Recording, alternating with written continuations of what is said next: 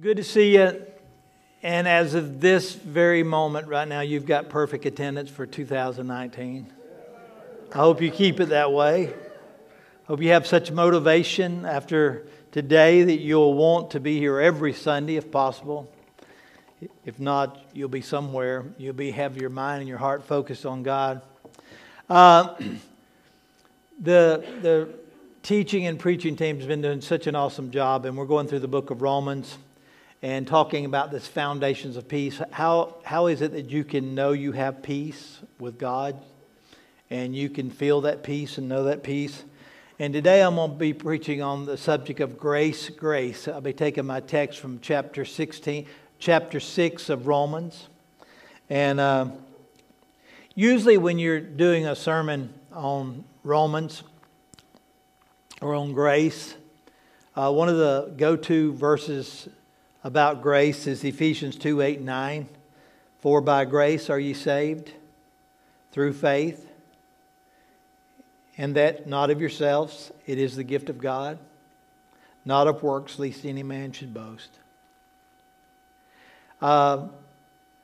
It's kind of with fear and trembling or great apprehension or concern that I preach this sermon today. I probably just the sermon today, you'll know what I'm talking about when I get it further into it. Because when you think about this grace, you're saved by grace through faith. And I love this, and it's not of yourself, it is the gift of God, not of works, lest any man should boast. You realize when we get to heaven, I won't be able to stand there in heaven and say, God, what about all those sermons I preached? What about 40 years in the ministry? What about traveling all over this country preaching for you and overseeing 27 pastors? And what about the hard times? And God, what about all of that? That don't amount for nothing. And but when you think about it, the way this sermon is today, that is nothing. One day we'll stand before God and we'll say, nothing in my hand I bring. I have nothing. I've done nothing. I've accomplished nothing that merits your salvation. Nothing. What can wash away your sins? Nothing but the blood of Jesus. And so there will not be any boasting in heaven. There's going to be one main theme in heaven. That's going to be Jesus. All about Jesus. It's our love and our adoration for Jesus. And so we're going to get into chapter 6, 1 and 2. Teresa done such an amazing job last week of teaching on chapter 5. Give her a hand. She did awesome. I was traveling, me and my wife was traveling. It's amazing to me that we can just touch a little thing. And well, she was kind of got it facing towards her, but I can see too driving. I don't think you're supposed to, and I could see the service. And it was amazing to me that we were out of town and we were driving and I could be hearing the message of the church. I still am thrilled about that technology. Today we've got a new little thing right here called Mevo. I think it's Mevo. And it's right there. And we're trying to do better on our online streaming. We've had difficulties with it, so we'll see how that goes and see if it's better. You'll have to tell us. Tell all your friends when we get it right, if it's good. But I want to talk today about chapter 6. We died to sin, so we cannot go on living in sin anymore. Romans 6 and 1 and 2 said, what shall we say then? Shall we go on sinning so that grace may increase? By no means. We died to sin. How can we live in it any longer? This first point I want to make, this chapter begins with a question. The first question is a minor question, and the next is more of a major question. What shall we say then? Shall we go on sinning so that grace may increase? And the question I had as I was studying, why aren't you asking that question right now? If we're doing a good enough job preaching the book of Romans, why is that not all of our question? If we're not preaching the book of Romans to cause you to ask the question, why don't we just sin because God's grace is greater than all our sins, then we're not preaching it right. We're not preaching it right. And I think Teresa preached it right last week. Have you been made to think to yourself, what can I say? What can I say then? Have you heard me explain that because of what Jesus Christ alone has done, or what Teresa explained last week? Have you heard some of us explain that because of what Jesus Christ alone has done, and because of only and simply putting your trust in Him, that you are clothed in righteousness, all your sins are forgiven, every single one dealt with, washed away by the bleeding, violent death of Jesus Christ? Your sins no longer control or modify your relationship to God. It is as if they never existed ever in your life.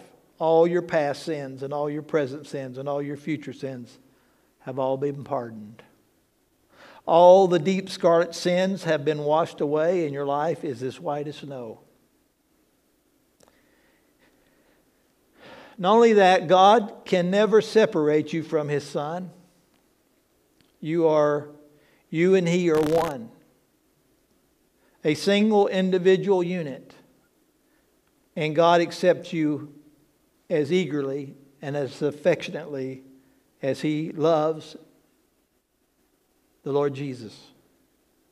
I'll give you some examples, and I'm going to try to give you a lot of examples through the Bible. One way, when you read something too good to be true, the best thing to do is go back and find stories that relate to this that are too good to be true as well. In the last hours of an evil life, admitting that he deserved the end that he was receiving, a condemned man nailed to a cross, slowly dying until they broke his leg with a sledgehammer. He deserved such a horrific death, for he had been a vile man. But the moment he cried to Jesus to remember him, when the Lord came into His kingdom, he was safe forever. That day, for that man to be absent from his body was to be present with the Lord in paradise. That day, maybe as they do on death row today, you get a choice of a last meal. I don't know if they did that back then. Maybe somebody would have brought them a meal. You eat your last meal and you go to die. That day, he may have had breakfast with Jesus on Mount Calvary and supper with Jesus in paradise. That day. He was wholly forgiven through the grace of the Lord Jesus Christ. That vile criminal that hung on the cross next to Jesus. Not both of them, but one of them said, Lord, remember me. The second example I'd like to give you, there's this foul adulterer and murderer called David, later known to be King David. And he confessed his sin to Jehovah, and he was completely pardoned for such a cruel, vile behavior. A third example, Saul of Tarsus, who tortured and imprisoned men and women who confessed that Jesus was the Christ. He did much damage to the body of Christ, persecuting it for months, challenging the initial joy of the first generation of believers. And yet, the risen Lord Jesus temporarily left the right hand of God and stood before Saul on the road to Damascus. There, He changed him totally. He didn't put him in purgatory for decades. He began to use him immediately for the kingdom. He became the greatest Christian preacher. And when he was about to die, he knew a crown of righteousness was awaiting him. What shall we say? That salvation is for those kind of people, for the sinful dregs of humanity? Human society, actually, that these criminals, that these adulterers, or these murderers, these sinful dregs of society, human society, that their sin magnifies the grace of God? That's exactly what I'm saying. I affirm that it does. Much like when you go in to buy a beautiful ring, a diamond, and they normally showcase it on a black velvet, that it might glisten against the darkness. It's the vile, ungodly sinner that magnifies the grace of God the most. Maybe that's why Paul, or Saul that was later named Paul, maybe that's why he goes, of all the sinners, I am the chief sinner. For God to even be giving me a chance. For God to even be loving me or caring for me.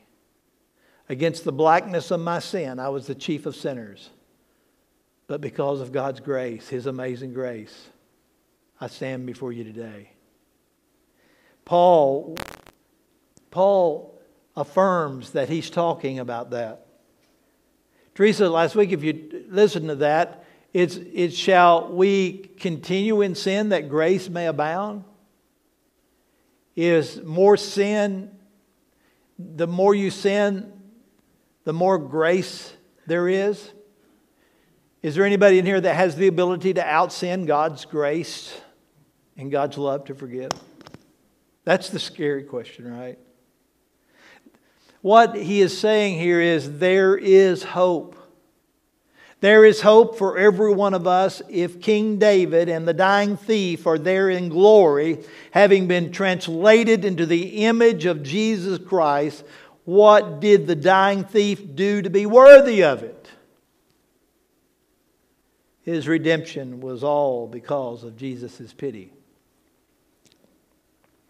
If these great horrendous sins are freely forgiven, then isn't there hope and assurance for you and me?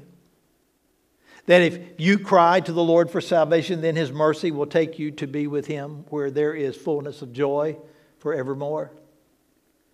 Have you seen that? You are an evil person, but you can be ransomed. I'm an evil person, but I can be ransomed. I can be healed. I can be restored, forgiven, clothed in righteousness of God, changed into the very image of Christ. The very moment you open your eyes in heaven. The question is, the more indelible, the long-standing, and the blackness of the stain of the sin, the more glorious will be the fact of the all being wiped away in the cleansing of every fiber of every stain. The blood of Jesus Christ, God's Son, will cleanse us from all traces of shame and blame. Your salvation from your wickedness will magnify the power of God's redemption. Do you see what I've been saying and what the team has been saying? Have I made the extraordinary nature of the salvation of Christ clear to you? I am not yet asking you if you appreciate the moral implications of His forgiveness. I'm not yet asking if you love the Savior who gave His life for you. I'm just saying, do you understand the logic? God the Son has taken all the wickedness and all His people into the lake of fire. And all the guilt and all the shame has been consumed by the holy and just God, so that your sins have all been dealt with. You are forgiven. You are as holy in God's sight as the angels are. Have you understood that? Do you see that? Do you appreciate that? Then if you have understood that, aren't you thinking, well, what shall I say then? What shall I say? Maybe you would be like John Newton that says amazing grace. He was a filthy slave trader. One night in a scary moment of almost going down on the ship because of the storm, he gave his heart to Jesus Christ. Later he wrote the song Amazing Grace. Amazing grace, how sweet the sound that saved a wretch like me. I once was lost, but now I'm found. I was blind, but now I see. Amazing grace. He was overwhelmed by God's amazing grace. To this day, that's still the most famous, most well-known song around the world, Amazing Grace. Or could it be a younger versions of that song, you might say? Amazing love. How can it be that my God should die for me? In other words, there is a wonder to your deliverance. And you can't comprehend it. Now, I can't comprehend it. So then you are beginning to ask these two questions that Paul asked in the opening words of the chapter. If you're not beginning to ask them, I think we haven't made the unbelievable wonder of what Jesus Christ has done clear enough and simple enough. He dealt with all my sin. He opened the door of heaven that leads right into the eternal bliss of glory. And He did it for me when He hung and He suffered on the cross in my place. It was not because I made a supreme effort. It's not because I told Him I would change. It was not a reward at all. It was sheer, vertical, sovereign grace to me. Never deserved it. Never will be able to deserve it. Didn't do anything for it. I do not have 1 ounce of anything to boast of that grace. Is that what I'm saying? Yes, that's exactly what I'm saying. That's exactly correct. That is the teaching of the Bible. So, are you now beginning to think, what shall I say then? Shall we go on sinning so that grace may increase? If the greater the sinner I am, the greater the grace, the more the glory, the bigger the testimony, why don't I just sin more? That His grace may be even bigger and better. In other words, you are thinking if it is the only because of His grace, then I'd better be careful how I explain it to others, because this could be a very dangerous doctrine. And that's why I say I stand here kind of in fear and trembling today. This is very different than the way I was brought up in theology. Couldn't I be encouraging all sort of lawless living? The buzzword would be back then antinomianism. By telling people these things, aren't people going to say, well, let me give the grace of God a try, a spin. Let me sin like David and the dying thief and Saul of Tarsus. Put it all together, and then I'll have all this sin. And it'll just bring more glory to God when He redeems that sinful mess. God be merciful to me, a sinner, and I will go immediately to a great welcome in heaven with all the angels singing hallelujah. What grace, what amazing grace. That's the issue that every true preacher wants to preach. They want to preach the fullness and the freeness of the divine pardon so clearly, that with such earnestness and assurance, that the natural reaction among his hearers is going to think like that and ask the question of our text. A man has never preached the gospel as it should be preached unless he gets that response that this could be dangerous. I hope today that you go home and you realize I preached to you a dangerous message today. He is going to think to himself, and some of his more discerning hearers are going to think, dangerous, dangerous stuff. This is going to encourage them to live ungodly lives. And maybe there was a polluted stream of teaching in the early church that was just that way. If you have been justified, you are free to live as you please. In fact, by sinning, you are actually increasing God's grace. If I sin, then I know that it is all covered by the grace of God. So my sin doesn't really matter very much, because I know God of King David will forgive me no matter what I do. It was clever, sneaky way of justifying giving in to the lust of the flesh and of the mind. So Paul, second point is, Paul responds to that thinking process. He was already feeling what they were thinking. And so Paul responds to those words and he says, God forbid. Before we examine Paul's answer, be sure to see what answer is not. Because this is crucial. It's very crucial what Paul is not saying. Paul is not backing up on what he said. He is not saying the antinomianism has simply understood the radical character of justifying grace. He's not saying that. Neither did Paul protest, oh, you misunderstood. I didn't really mean that justification is all of grace and all based on the righteousness of Christ and only obtained by faith without works. No, Paul didn't back up on that statement. Neither did Paul protest. What I really meant was that justification is, after all, based on your behavior. No, he didn't say that. It's okay. Justification won't lead you to lawlessness because law keeping is a part of what you have to do to get justified. No, he didn't say that. Paul might have corrected his opponents those ways if the thought was that their error, but he didn't. He was preaching it, and he knew where they were taking it in their sinful nature, but he didn't back up on his statements of justification and faith and grace. That wasn't their mistake. They had seen something with 20/20 vision. Justification is entirely by grace, through faith alone, on the basis of works in Jesus Christ alone. That is how anyone gets right with God. That is the foundation of peace. That is the foundation of Christian life. It's this radical view of superabounding grace that seems to have caused this problem.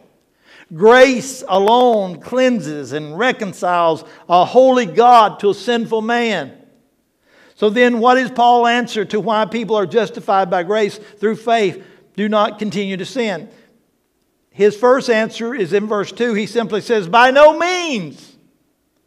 He says it, and it's a rhetorical answer. We can't do that. In other words, rhetorical question, don't expect an answer. They make statements. Paul was not asking a question. Paul was giving a statement. I want to give you an example of a rhetorical statement. Number one, for example, a parent's telling their children, if your dad asks you, how are you going to keep your room neat if you throw your clothes on the floor and never hang them up or put them in the drawers? Then he's not looking for an answer. He's making a statement. You won't keep your room neat if you throw your clothes on the floor and don't hang them up. It's a statement. Another example. A mom says, how can you expect people to be your friend if you're not friendly? Then she's not looking for an answer. She's making a statement, perhaps maybe even a plea. You won't have friends if you're not friendly. Well, that is the way Paul is using this rhetorical question in Romans 6 and verse 2. He is not expecting an answer. He's making a statement. God forbid. How shall we who have died to sin still live in it? That's his statement. That's his answer to the objections. So Paul declares, first of all, the words, God forbid, may it never be. This is Paul's strongest negative interjection. How can one translate this? Paul is saying it's an impossibility. It's absurd. It's nonsense. It's surely not. I want to give you an example. Say you were a slave to sin for years. Will you go back to slavery again? If you got any sense, you won't. He said, God forbid. Example, you have been delivered from some concentration camp somewhere or some prison. Will you voluntarily go back to living there again? God forbid. Another, you escaped from the horrors of North Korea. Will you go back and live there again? God forbid. Another example, you have been delivered from the bondage of various addictions. Will you go back to those destructive habits you once had kicked? He's saying, God forbid. You lived in a world without hope and without acknowledging God, a world of despair as death gets nearer. Will you go back to unbelief? He says, God forbid. Paul says, God forbid. The third major point, Paul reminds us that we died to sin. Here's another response of Paul to the antinomianism. We died to sin. How can we live in it any longer? Paul's entire doctrine of the Christian life hangs on this fact that all Christians have died to sin. Now I want you to note the tense that is given to this.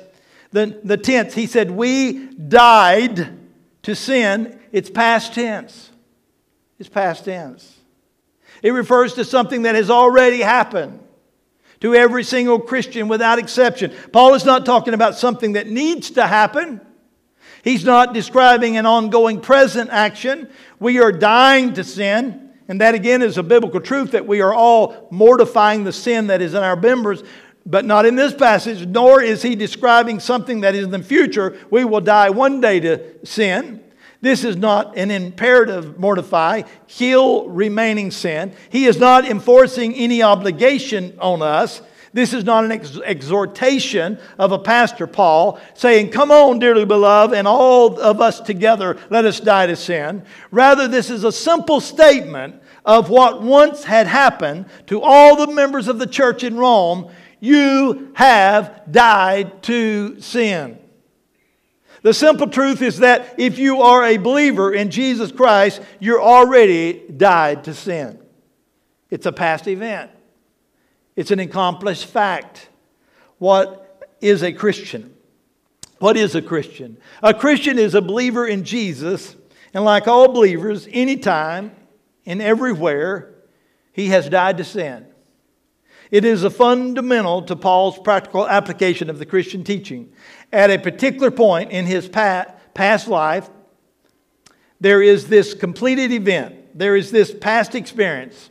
There has been this definite, once and for all, irreversible occurrence that the believer has died.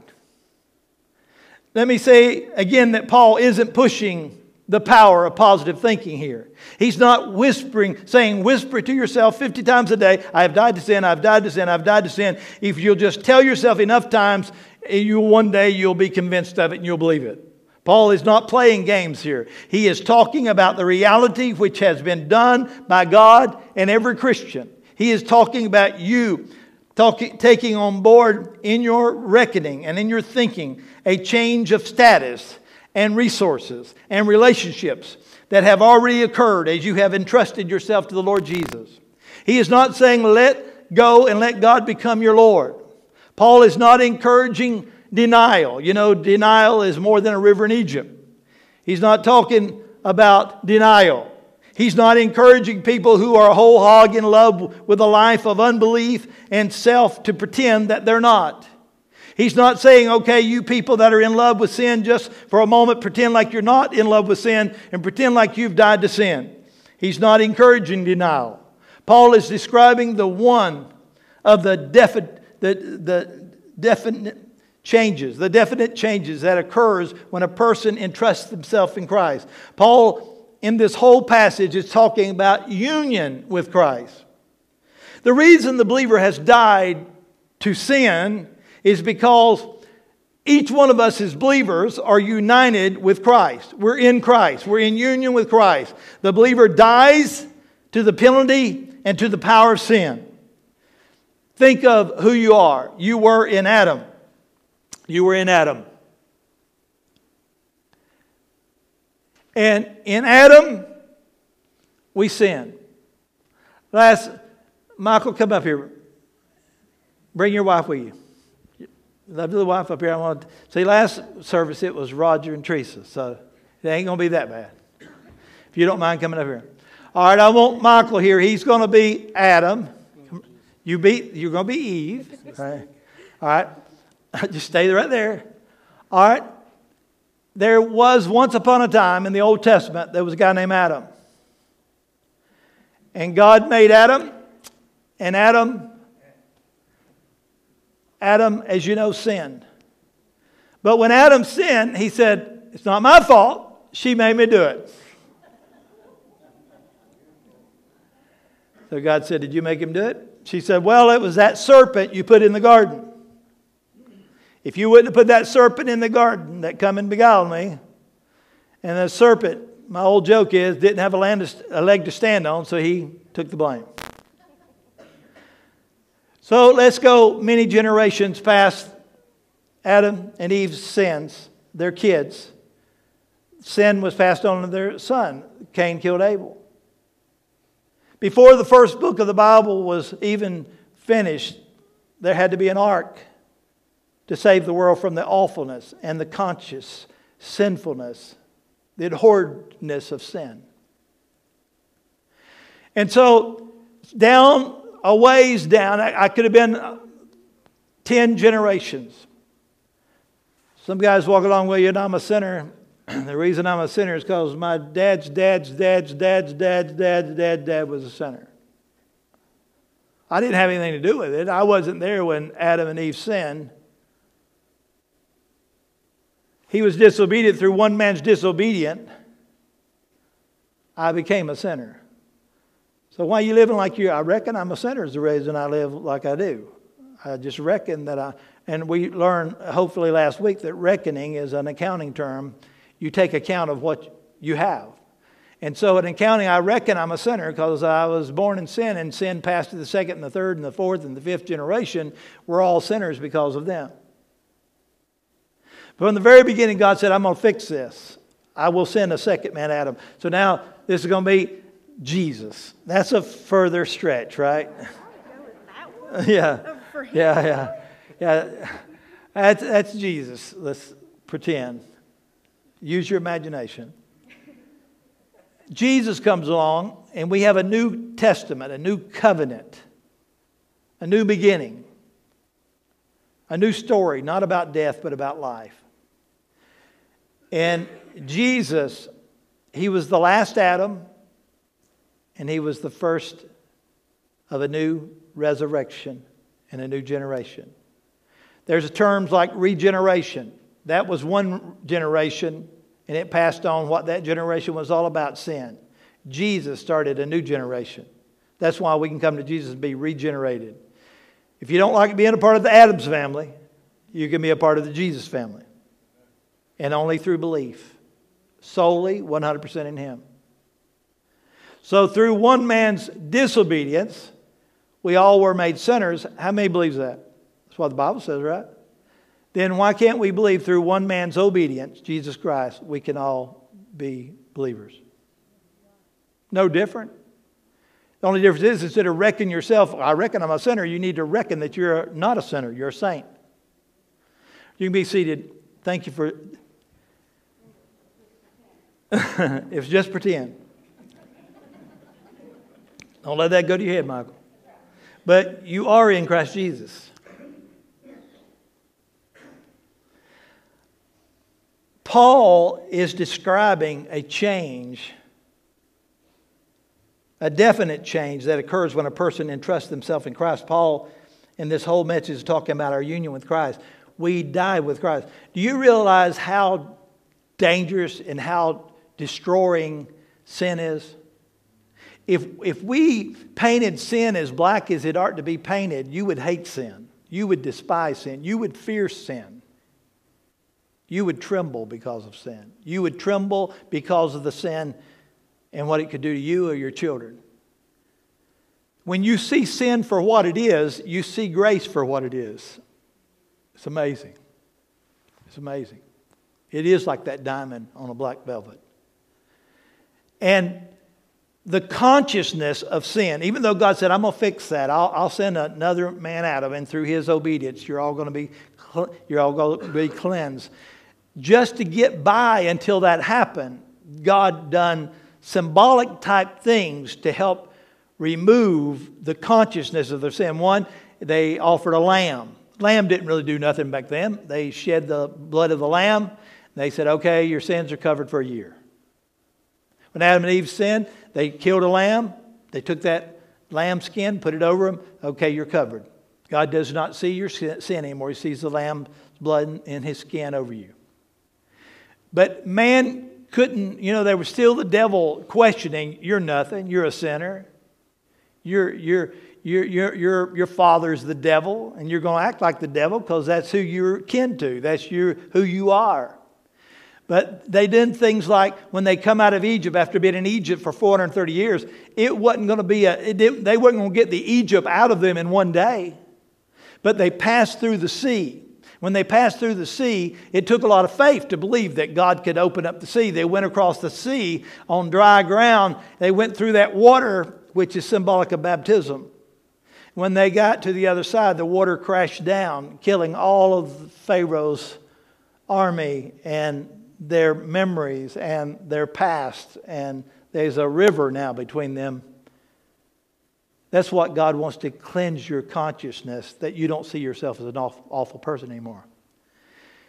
When people see themselves as a sinner or a drug addict or a murderer or an adulterer or whatever, you want to crawl somewhere and hide.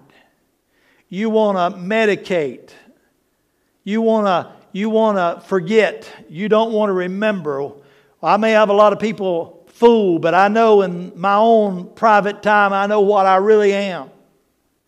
And so God, this message, this word to believe is an answer to a good conscience. Baptism is an answer to a good conscience, that we were baptized, that we were died with Jesus, we were buried with Jesus, we were raised with Jesus. Now when God looks down, He don't see me, He sees Jesus.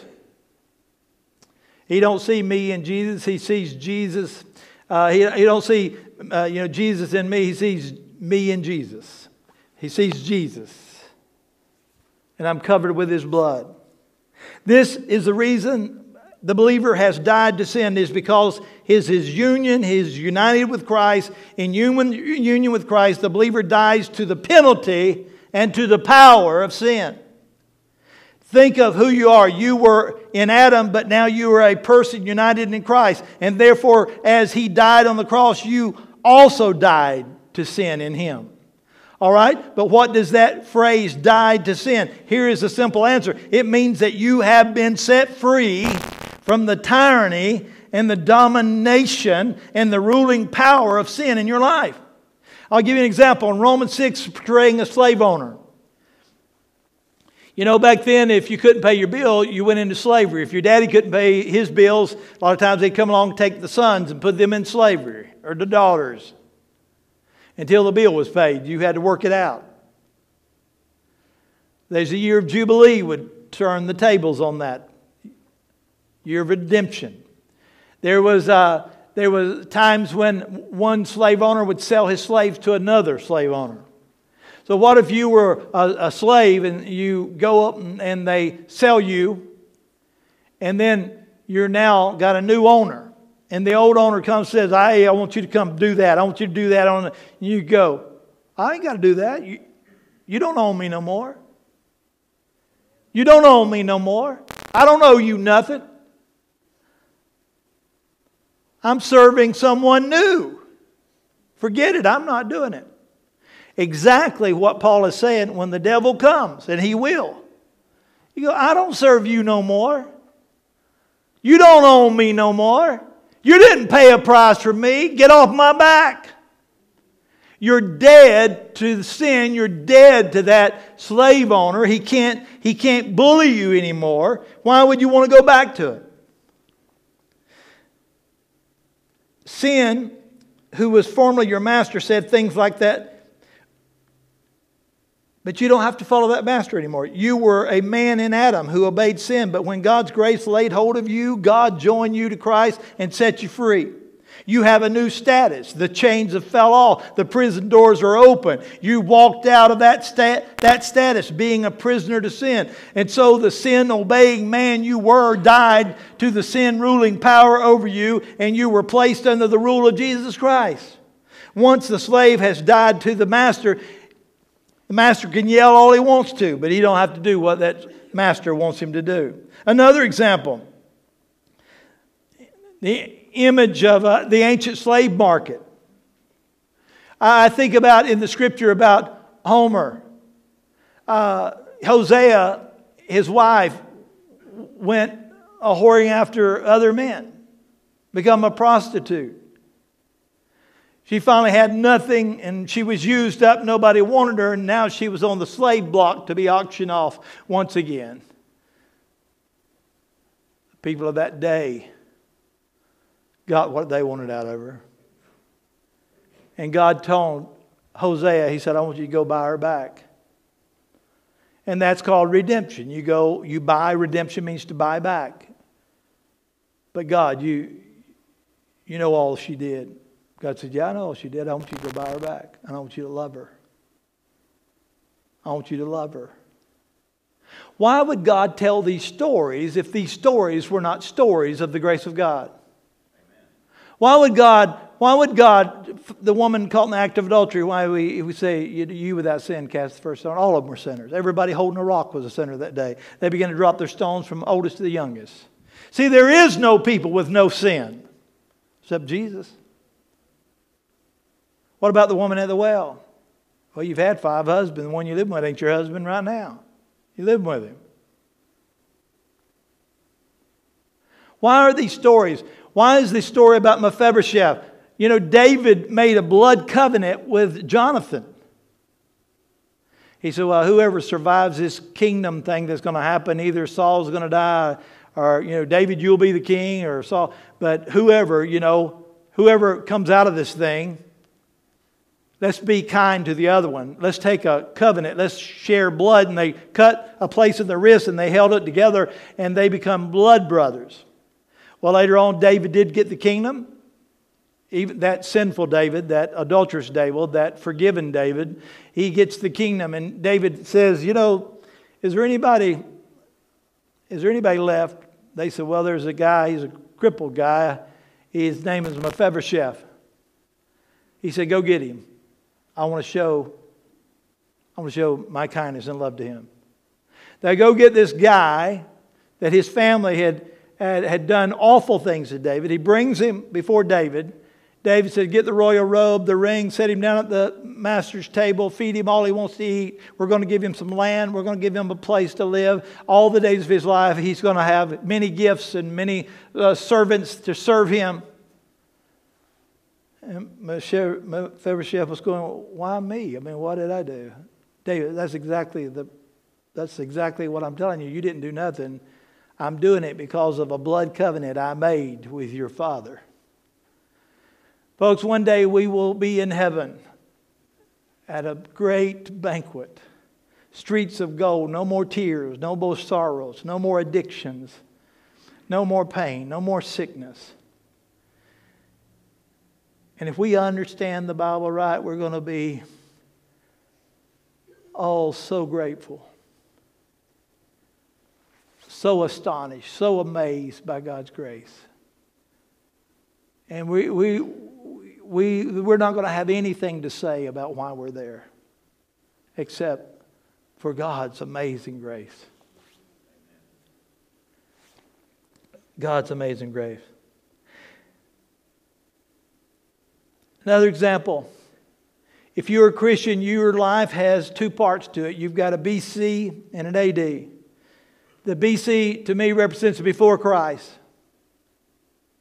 Before Christ, we were sinners. We were slaves to a demonic, devil, satanic master. After deliverance, AD is after deliverance.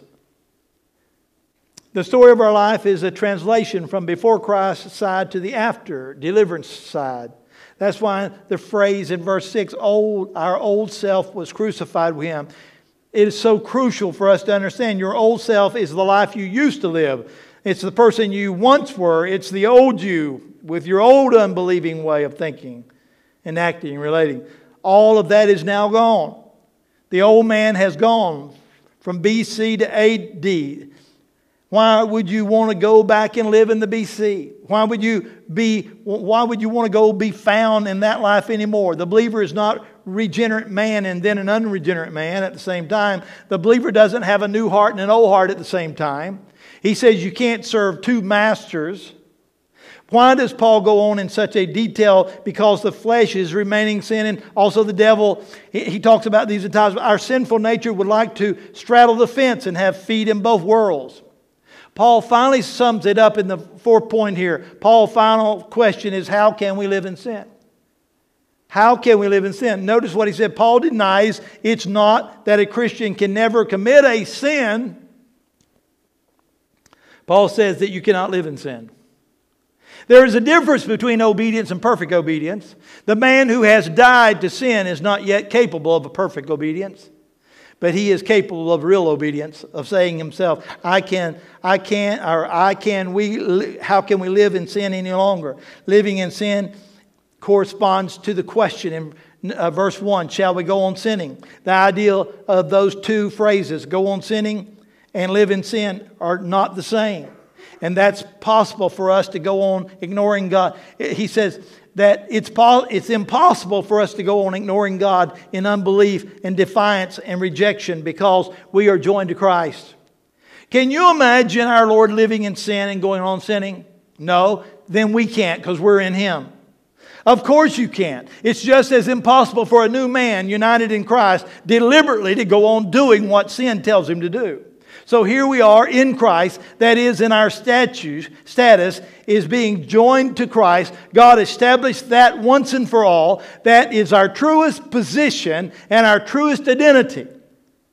Like that song they sung, I say. You know, we're always being told we're not good enough. We're not good enough. That is the decision, the repeatable and unchangeable. This is a decision. It's unrepeatable. It's unchangeable. This is the foundation for all our warfare against sin and all progressive sanctification. We become increasingly what God made us at the beginning of our lives in Christ. The Christian life is an already and not yet experience of our position and our identity and our union with Christ. What happened to Christ Jesus in His life and His death and in us, in Him, is applied to us. In Him we are already fully forgiven and acquitted and declared righteous and justified and glorified and seated in heavenlies. All that comes purely from our union with Christ. Not by our working it up or some feeling or some conviction. We are already delivered from the slavery of sin. That is, from the power of sin. As the defining direction of our lives. God has done this and said this, and we believe this. That is our victory. That is how we overcome sin.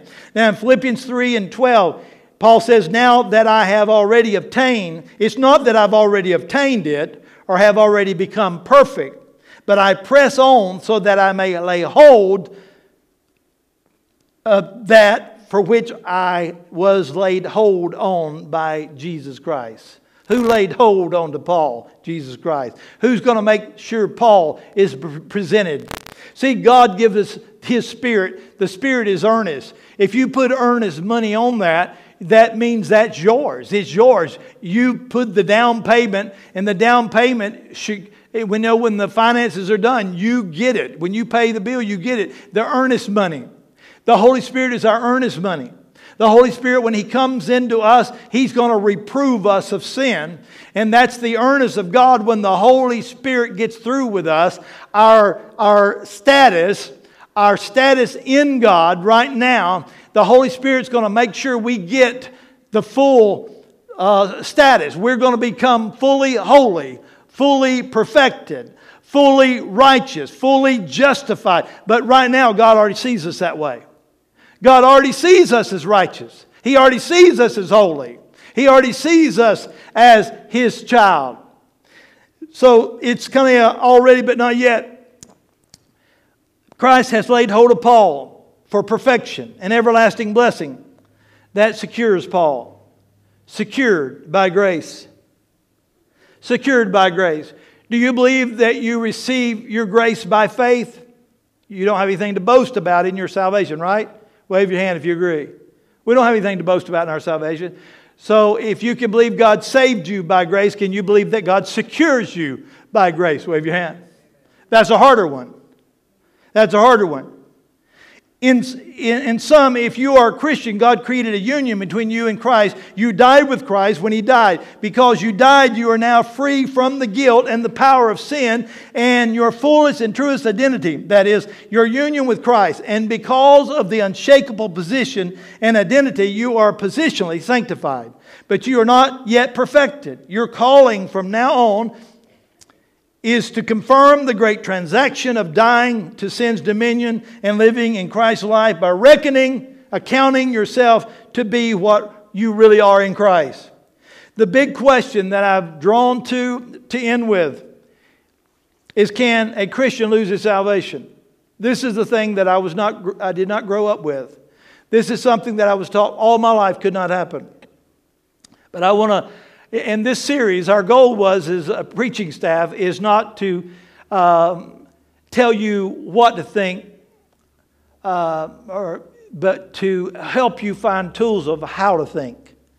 And so I pray that this will help you to have some tools on how to think about this.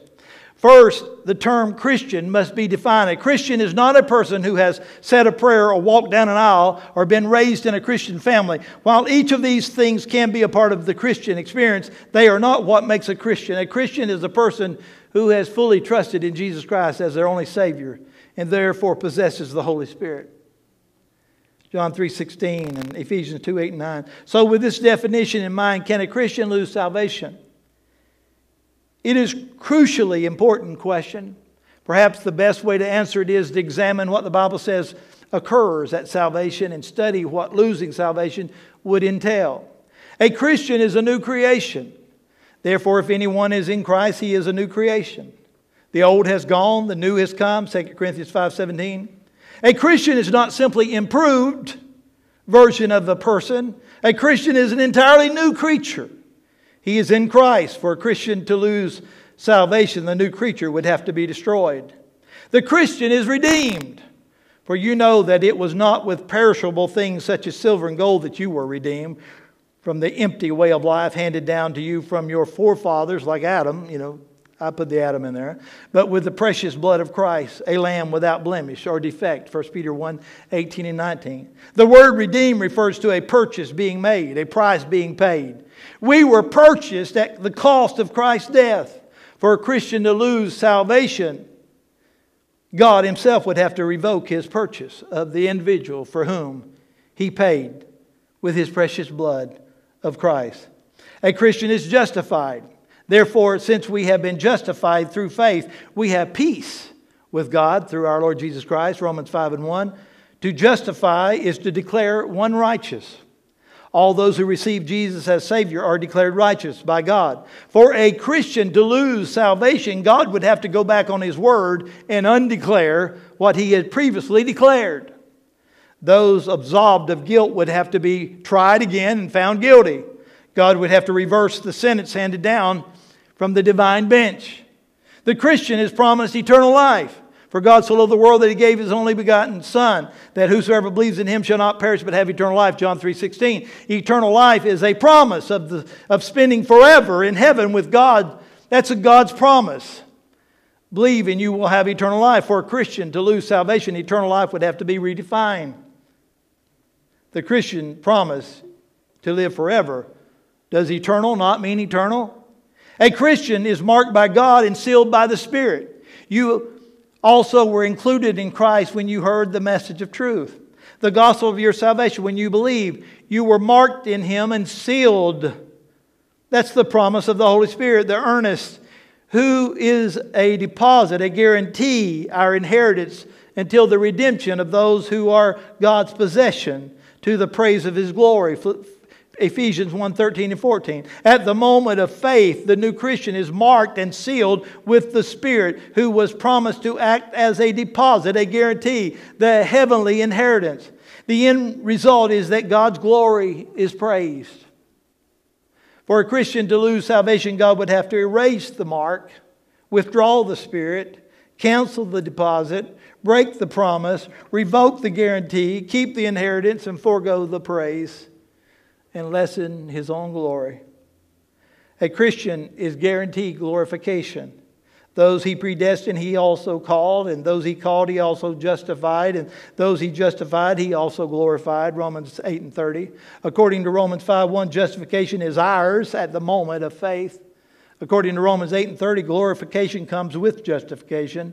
All those whom God justifies are promised to be one day glorified. Or to be glorified. The promise will be fulfilled when Christians receive their perfect resurrected body in heaven. If a Christian can lose salvation, then Romans 8 and 30 is an error, because God could not guarantee glorification for all those whom He predestined, calls, and justifies.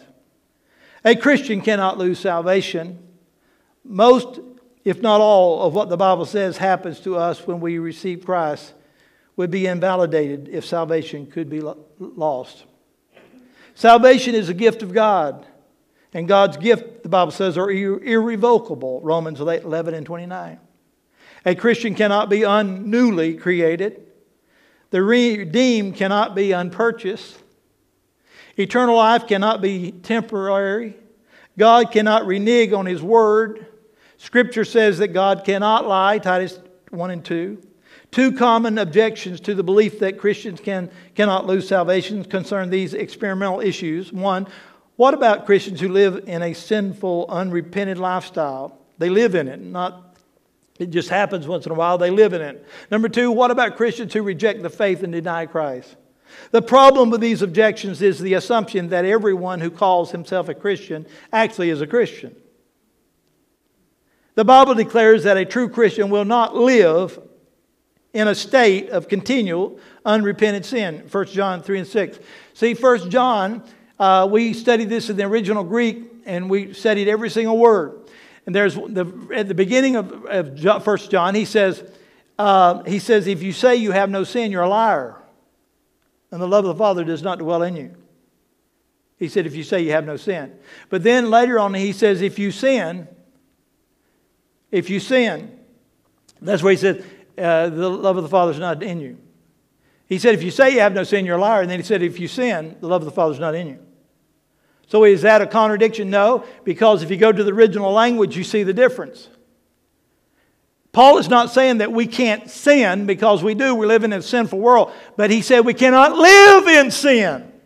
And in John's writing, he's saying the same thing. He says, if you say you have no sin, you're a liar. But if you habitually live in sin. In other words, it's every day you get up and you live to sin. You live to do evil. You live to do wrong. Then, my friend, you're misguided and you're not saved. And the issue there is love. The closer you are to sin, it's not that you go, well, I don't know if I love God enough. That's not the issue. If you don't know how much God loves you, you're very close to sin. God loves us unconditionally while we were yet sinners, enemies of God, and the devil would love nothing more than to convince you that God doesn't love you. Don't believe the lie. Don't believe that God's holding out on you. He may be religious. He may have put a good show, the person that says he's a saved, but he was never born again by the power of God. Because if he was born again by the power of God, he would not habitually live in sin, and there would be fruit to be recognized in him. Matthew 7 and 16. The redeemed of God belong to him who was raised from the dead, in order that we might bear the fruit of God. If you're saved, you want to serve God. You want to come to church. You want to serve. You want to read your Bible. You want to pray. You know, if you lived every day of your breathing existence, you can never pay God back. You can never thank Him enough. You can never praise Him enough. One guy wrote, "Oh, for 1,000 tongues to sing His praise." Some people say it's going to be boring in heaven. All we're going to do is just worship Jesus all the time. We could worship Him for 1,000,000 years. And it's going to feel like we just begun. If you're not feeling some of that now, you need to question whether you got the real thing. The Scripture says nothing. Say nothing. Nothing can separate a child of God from the Father's love. Nothing. Nothing can remove a Christian from God's hand. John 10, 28, 29. God guarantees eternal life and maintains the salvation. God maintains the salvation. God maintains the salvation He has given us. There again, to get the picture of grace, you got to go to the stories. There's a story of the Good Shepherd. The Good Shepherd searches for the lost sheep, and when he finds it, he joyfully puts the sheep on his shoulder and he goes home. Luke 15, 5 and 6. The lamb is found. And the shepherd gladly bears the burden. Our Lord takes full responsibility for our bringing the lost one safely home. Every writer eventually understood this amazing grace. In Jude 24 and 25 further emphasizes the goodness and the faithfulness of our Savior. To Him who is able to keep you from falling and to present you before His glorious presence without fault, with great joy. To the only God, our Savior, be glory, majesty, power, and authority through Jesus Christ, our Lord, before all ages, now and forever. Amen.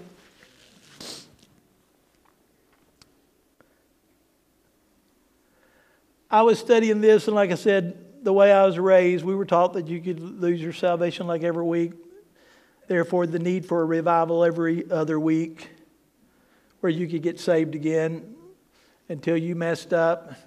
It wasn't that I habitually lived in sin, but sometimes I sin like I do now.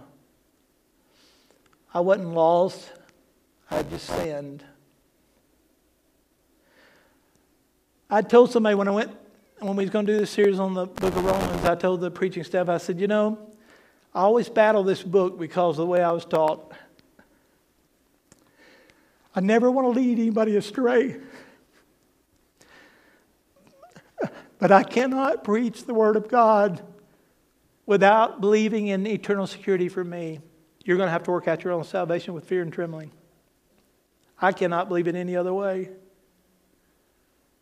I'm saved by the blood of the Lamb. Thank God I am. But I was struggling with this. I don't know how you're liking the different preachers, but they're doing an awesome job. Teresa done good. Jeff, Sam, they're doing a wonderful job. But it's given me more time to study and prepare and seek God's face for each sermon. And I got this in my email from a good dear friend of mine. He's actually one of the elders of our church, non-resident elder, Dr. Roy Cantrell. He sent this on 12/28/19. He's a writer now. He writes some books, and he's retired. And he's a great spiritual father to me.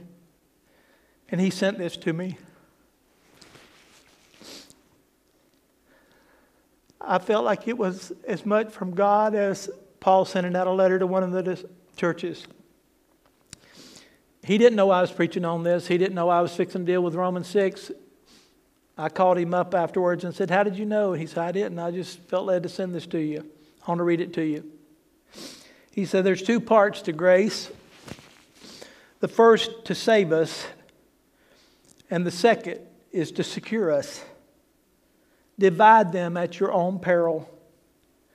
Since it is impossible to unsin, we need faith in grace to save us. Since it is impossible to be perfect, we need faith and grace to keep us. Therefore, since I'm saved by grace, and if we're not saved by our works, and since Jesus paid it all, what more can we do but totally trust? Why is it that we can believe that we're saved by grace, yet we think it impossible to be secured by that same grace? If Satan can trick you to not trust in both parts of grace, the saved and the secure, he has won the battle for sure. And here is why. How can you be sure you're saved when you're unsure you're secure? How can you be sure you're secure if you're unsure you are saved? Satan's scheme is to get you to believe you can have one part of grace and not the other. He wants you to think grace is divided, but it isn't. The two parts of grace, saved and kept, are one. Satan's trick is to get you to trust in one part of grace and not the other. He is a divider. To divide equal faith, equal parts of grace, is to deny grace. Is to deny grace is adequate for both the saving and the keeping. If you choose to separate saved from kept, You will try to save yourself by your own good works. Both salvation and eternity are grace gifts. Separate them and you abandon God's plan to both save and keep us by grace. Grace. You're saved by grace and you're kept by grace. I can't believe any other way. I guess some of you, if you were taught differently than that, you'll have to struggle. You'll have to study. You'll have to pray. You'll have to come to your own conclusion. I will not make that conclusion for you today. But I can tell you I can't see it no other way. The same God that saved me is the same God that secures me. I'm as sure to be in heaven as if I was standing there right now. Can you say amen? Saved by grace. I thought about that song. Grace, grace, God's grace. That song, I wondered if they put the two graces in there because they understood there's the saving and the keeping of God's amazing grace. I want you to bow your heads for a moment.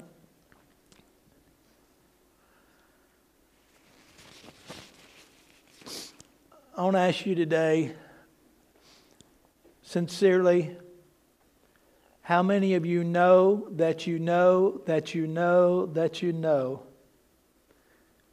that you have eternal life, that you're saved and you have eternal life? Raise your hand. Oh boy, that looks good. That looks so good. I want you to tell yourself, nobody can ever take that away from me. Nothing can ever take that away from me. Nothing can ever separate that from me. Don't that feel good? Now, if there's any here today that you don't know that, you don't know that you're saved, that you're really, really saved, will you slip your hand up? Okay, there's some here today. I want you to know that God loves you just like you are today. He died for you. He's already died for your sins. All you got to do is believe on the Lord Jesus Christ and be saved. Believe on the Lord Jesus Christ and be saved.